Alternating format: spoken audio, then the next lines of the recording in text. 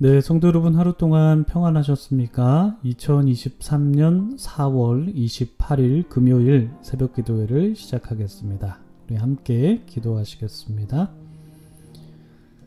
하나님 아버지, 오늘도 우리에게 싱그러운 날을 허락해 주시고 또 때에 따라서 촉촉한 빗방울을 이 땅에 내려주시는 하나님께 찬양과 영광을 올려드립니다.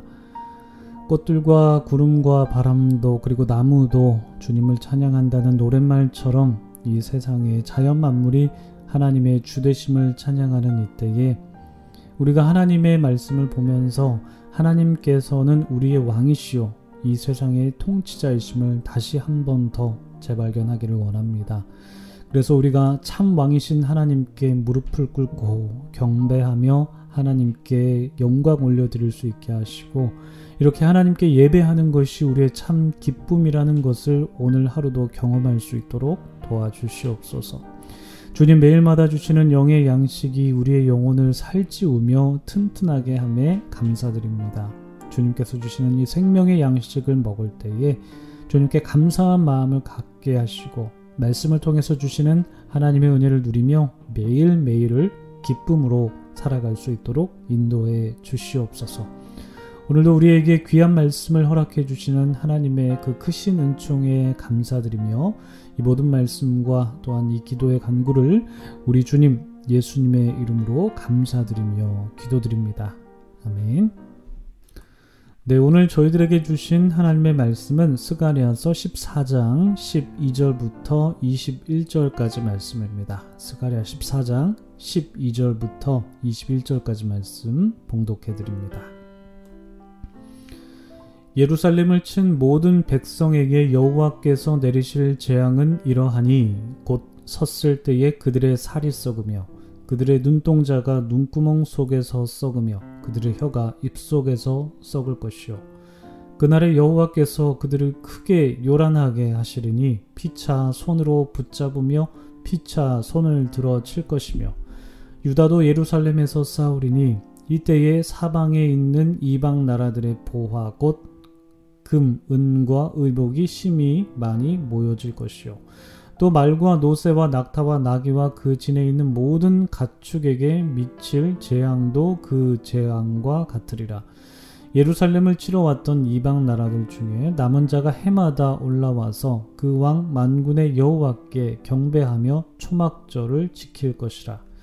땅에 있는 족속들 중에 그 왕 만군의 여호와께 경배하러 예루살렘에 올라오지 아니하는 자들에게는 비를 내리지 아니하실 것인즉, 만일 애굽 족속이 올라오지 아니할 때에는 비 내림이 있지 아니하리니 여호와께서 초막절을 지키러 올라오지 아니하는 이방 나라들의 사람을 치시는 재앙을 그에게 내리실 것이라. 애굽 사람이나 이방 나라 사람이나 초막절을 지키러 올라오지 아니하는 자가 받을 벌이 그러하니라.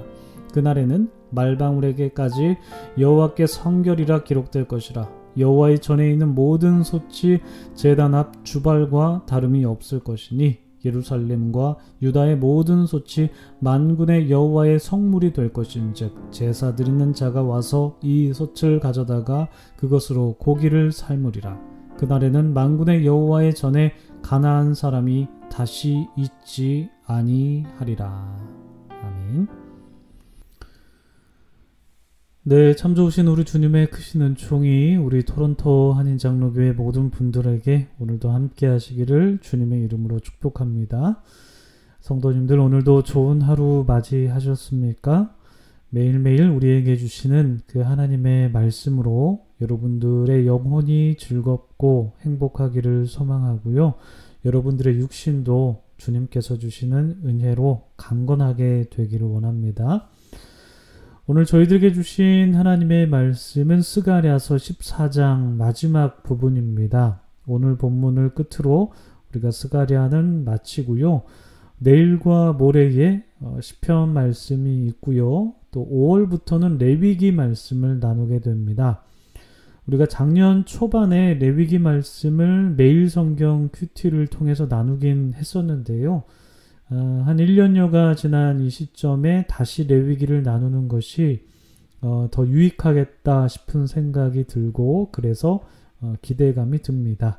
우리가 레위기 말씀을 통해서 하나님의 은혜를 누리시는 여러분들 다 되셨으면 좋겠고요. 오늘은 스가랴서 마지막 부분을 나누면서 우리가 하나님의 왕되심을 재발견하는 복된 시간이 되기를 원합니다.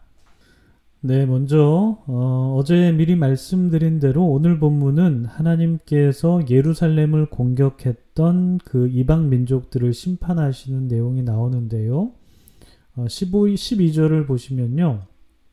예루살렘을 친 모든 백성에게 여호와께서 내리실 재앙은 이러하니 곧 섰을 때에 그들의 살이 썩으며 그들의 눈동자가 눈구멍 속에서 썩으며 그들의 혀가 입 속에서 썩을 것이요 라고 기록되어 있습니다. 무시무시하죠. 하나님께서 예루살렘을 친 모든 백성들을 이렇게 신체 곳곳을 썩게 만드실 것이다 말씀하십니다. 마치 판타지 영화가 연상되지 않으십니까? 판타지 영화에 나오는 한 장면처럼 하나님께서 예루살렘을 친 백성들을 이렇게 심판하시겠다라고 말씀하시는데 그 심판의 모습이 정말 냉혹할 정도로 참 처절하다라는 그런 인상이 풍깁니다. 그런가 하면 13절에서도 또 그들을 심판하시겠다라는 말씀이 이어지는데요. 그날에 여호와께서 그들을 크게 요란하게 하시리니 피차 손으로 붙잡으며 피차 손을 들어 칠 것이다. 이렇게 말씀을 하시죠. 무슨 말씀입니까, 여러분? 그들이 예루살렘을 쳤던 그들이 마치 적을 치듯이 서로가 서로를 피차 붙잡고 서로 치기를 맞이 아니할 것이다 라는 그런 말씀이죠. 그러니까 이들이 예루살렘을 친 것처럼 서로 아군을 치면서 자멸하게 될 것이다 라는 심판의 메시지입니다. 게다가 이러한 심판이 사람에게만 임하는 것이 아니라 15절을 보시면요. 말과 노새와 낙타와 나귀와 그 진에 있는 모든 가축에게도 이러한 재앙이 임할 것이다 말씀을 하십니다. 그러니까 이렇게 하나님께서는 예루살렘을 친 자들에게 상당히 엄중한 그 엄벌하시겠다라는 말씀이 오늘 본문 전반부에 이렇게 기록이 되어 있는데 우리가 한 절 건너뛰었던 그 14절 보시면요. 유다는 그 전쟁에 참전하게 되는데 유다는 참전하게 돼서 그들과 쳤던 자들과 싸우는데요. 사방에 있던 적들을 다 이기고 그들이 소유한 보화와 은과 금을 소유하게 될 것이다 라고 그렇게 말씀을 하십니다. 그러니까 예루살렘을 쳤던 이방 민족들은 완전히 멸망하게 되고요. 유다는 보화를 얻게 되는 그러한 은혜를 누리게 된다라고 말씀을 하시죠. 이렇게 이방 나라들이 멸망을 하게 되는데 그런데 하나님께서 이방 나라를 전부 다 멸절시키는 것이 아니라 그들 중에도 남은 자들이 있을 것이다 이렇게 말씀을 해주시죠. 그리고 그 남은 자들이 하나님께 경배하고 하나님을 송축하기 위해서 초막절을 지킬 것이다 라고 16절에 말씀하고 계십니다. 여러분 초막절이 어떤 절기일까요? 6월절과 77절, 초막절 이렇게 이스라엘 3대 명절인데 이 3대 명절 중에 하나가 바로 초막절입니다. 이 초막절은요 히브리력으로는 7월 15일과 7월 15일부터 이제 7월 22일까지 그렇게 지나게 되는데 이 시기가 태양력으로는 한 9월 말 혹은 10월 말 이 정도 된다고 합니다. 그러니까 이 10월 말 정도면은 우리가 추수감사절을 지내지 않습니까? 그러니까 추수감사절과 지내는 시기와 좀 비슷한 시기라고 볼 수가 있는데 그러니까 우리가 추수감사절에 풍성한 음식 베풀면서 하나님께서 베푸신 그 은혜를 우리가 감사하지 않습니까? 그러니까 이스라엘 백성들도 비슷하게 초막절에 음식을 풍족하게 베풀면서 하나님께 감사하는 시간을 보냈고요. 특별히 그 초막을 만들었어요. 초막을 만들어서 초막 안에서 거주를 했는데 이스라엘 백성들이 이 출애굽할 때 광야에서 초막을 짓고 살았지 않습니까? 그때 광야에서 하나님께서 백성들을 입히시고 먹이신 그 은혜를 기억하고 기념하면서, 그리고 하나님께 감사드리기 위해서 초막을 지으면서 그 초막절 행사를 하게 됩니다. 그런데 이 초막절을 이스라엘 사람들뿐만 아니라 지금 누구까지 지금 지키게 된다라고 말씀하십니까? 이방 나라 민족들까지 지키게 될 것이다. 해마다 지키게 될 것이다. 그렇게 말씀하시는데요. 다시 말해서 이 하나님의 날에 하나님의 심판을 받는 이방 민족들도 있겠지만, 그 민족 중에서, 그 이방 민족 중에서 하나님의 명절을 지키면서 하나님께 예배하러 나오는 자들도 있을 것이다 말씀하십니다. 무슨 말씀입니까, 여러분? 이방인들 중에도 하나님의 구원을 받게 되는 족속들이 있을 것이다. 그런 남은 자가 있을 것이다. 이 말씀이죠. 여러분, 이런 분위기는 이사야 56장부터 66장, 다시 말해서 소위 제3 이사야라고 하는데, 이 제3 이사야에서 나오는 분위기와 굉장히 흡사합니다.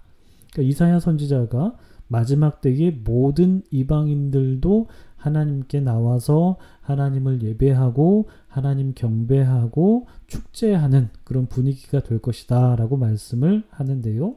그 말씀처럼 스가랴서에서 나오는 이 하나님의 때에도 이방인들이 하나님께 예배드리는 예배자가 될 것이다, 이렇게 말씀을 합니다. 그러니까 유다 사람, 예루살렘 사람뿐만 아니라 하나님을 경배하는 모든 이들에게 임할 하나님의 전 세계적인 은총이라고 해야 될까요? 그러한 특별한 은총이 베풀어지게 된다라는 것입니다. 그런가 하면 이러한 초막절의 은혜를 누리지 못하는 자들도 있다라고 말씀을 하시죠. 17절 보시면요. 땅에 있는 족속들 중에 그 왕 만군의 여호와께 경배하러 예루살렘에 올라오지 아니하는 자들에게는 비를 내리지 않을 것이다 라고 말씀하십니다.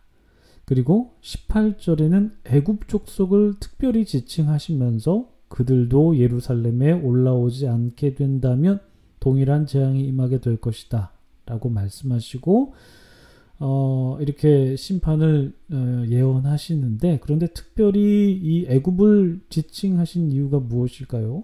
아마도 애굽에는 아주 큰 그 자원의 보고라고 해야 될까요? 그 나일강이 있지 않습니까?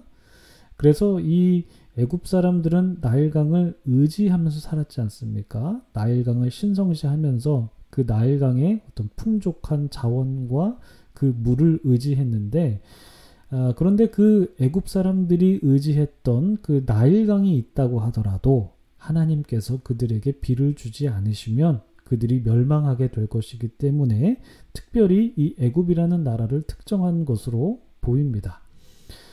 그리고 19절에도 마찬가지로 하나님께 올라오지 않는 자들에게는 재앙이 임하게 될 것이다 라고 그렇게 말씀을 해주시죠.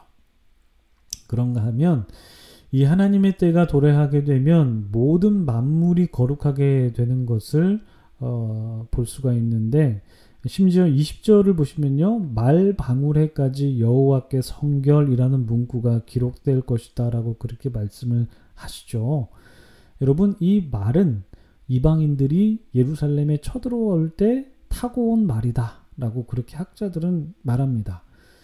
그런데 이 말에도 여호와께 성결이라는 문구가 기록될 정도로 이 말이, 이방인들이 타고 온 말이, 심지어 전쟁 때 타고 온 말이 거룩하게 될 것이다 라고 말씀하시죠.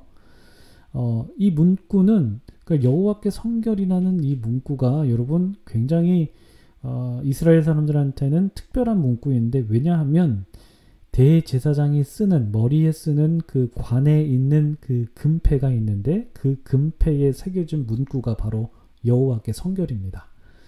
그런데 이 문구가 지금 어디에 쓰일 정도라고 하십니까? 적들이 침입할 때 타고 온 그 말 방울에도 이 여호와께 성결이 쓰일 정도니까, 여호와의 날에는 모든 만물이 거룩해지고, 그리고 사람들이 음식을 먹을 때 사용했던 그 솥까지도 성전에서 쓰이는 거룩한 기물과 동등하게 취급을 받게 될 것이다 라고 20절, 21절에 기록되어 있고 또 마지막으로 가나안 사람이 다시 있지 않을 것이다 라고 말씀을 하시는데, 여기서의 가나안 족속은 바로 바알신을 섬긴 부정한 족속, 그 대표성을 띠는 족속입니다. 다시 말해서 다른 신을 섬기는 자들이 아니라 오직 하나님만 섬기는 자들이 모여서 하나님께 예배드리고 하나님의 은총을 받게 된다라는 것입니다.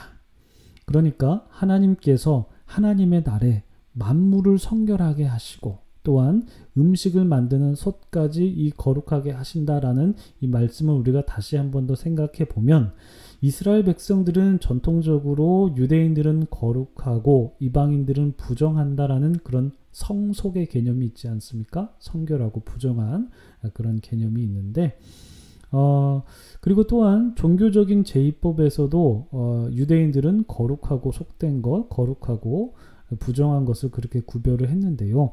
여호와의 날에는 그동안 전통적으로 고수해온 그런 성속의 개념, 성결하고 속된 것의 개념이 무너지고 오직 여호와를 경외하는지 경외하지 않는지, 하나님을 예배하는지 예배하지 않는지, 그에 따라서 심판과 구원이 갈리게 될 것이다 라고 말씀하십니다. 다시 말해서 어떤 인종이라든지 성별이라든지 문화라든지 여러 가지 이러한 차이가 하나님의 백성이 되고 안 되고를 구분하는 게 아니라 하나님께 속해 있는지 아닌지에 따라서 갈리게 된다는 것입니다. 그러니까 하나님의 때에 하나님께 속해 있으며 하나님께 예배드리는 자들이 구원을 얻게 된다라는 이 놀라운 하나님의 메시지를 끝으로 스가랴는 마치게 됩니다. 여러분, 오늘 우리는 이 말씀 보면서 여호와의 날에 임할 그 이방 나라에 대한 심판과 구원의 말씀을 봤습니다. 신약 성경 보시면 그 바울은 로마서에서 하나님께서 이방인에게 구원을 베푸셔서 유대인들로 식인하게 해서 그 이방인과 유대인이 결국은 함께 하나가 되어서 온 이스라엘로 구원받게 된다라는 그런 하나님의 뜻을 말하면서 하나님의 이 오묘하신 뜻을 찬양하는 말씀을 바울이 로마서에서 하거든요. 이처럼 우리는 우리를 향한 이 하나님의 계획이라는 것은 사람의 전통이라든지 관습이라든지 이런 것을 다 뛰어넘고 인종과 성별을 초월하고 문화의 장벽까지 허무는 그 놀라운 은혜라는 것을 우리가 믿고요. 하나님을 예배하는 자에게 하나님의 구원이 임하게 된다는 것을 우리가 다시 한번 깨닫게 되었습니다.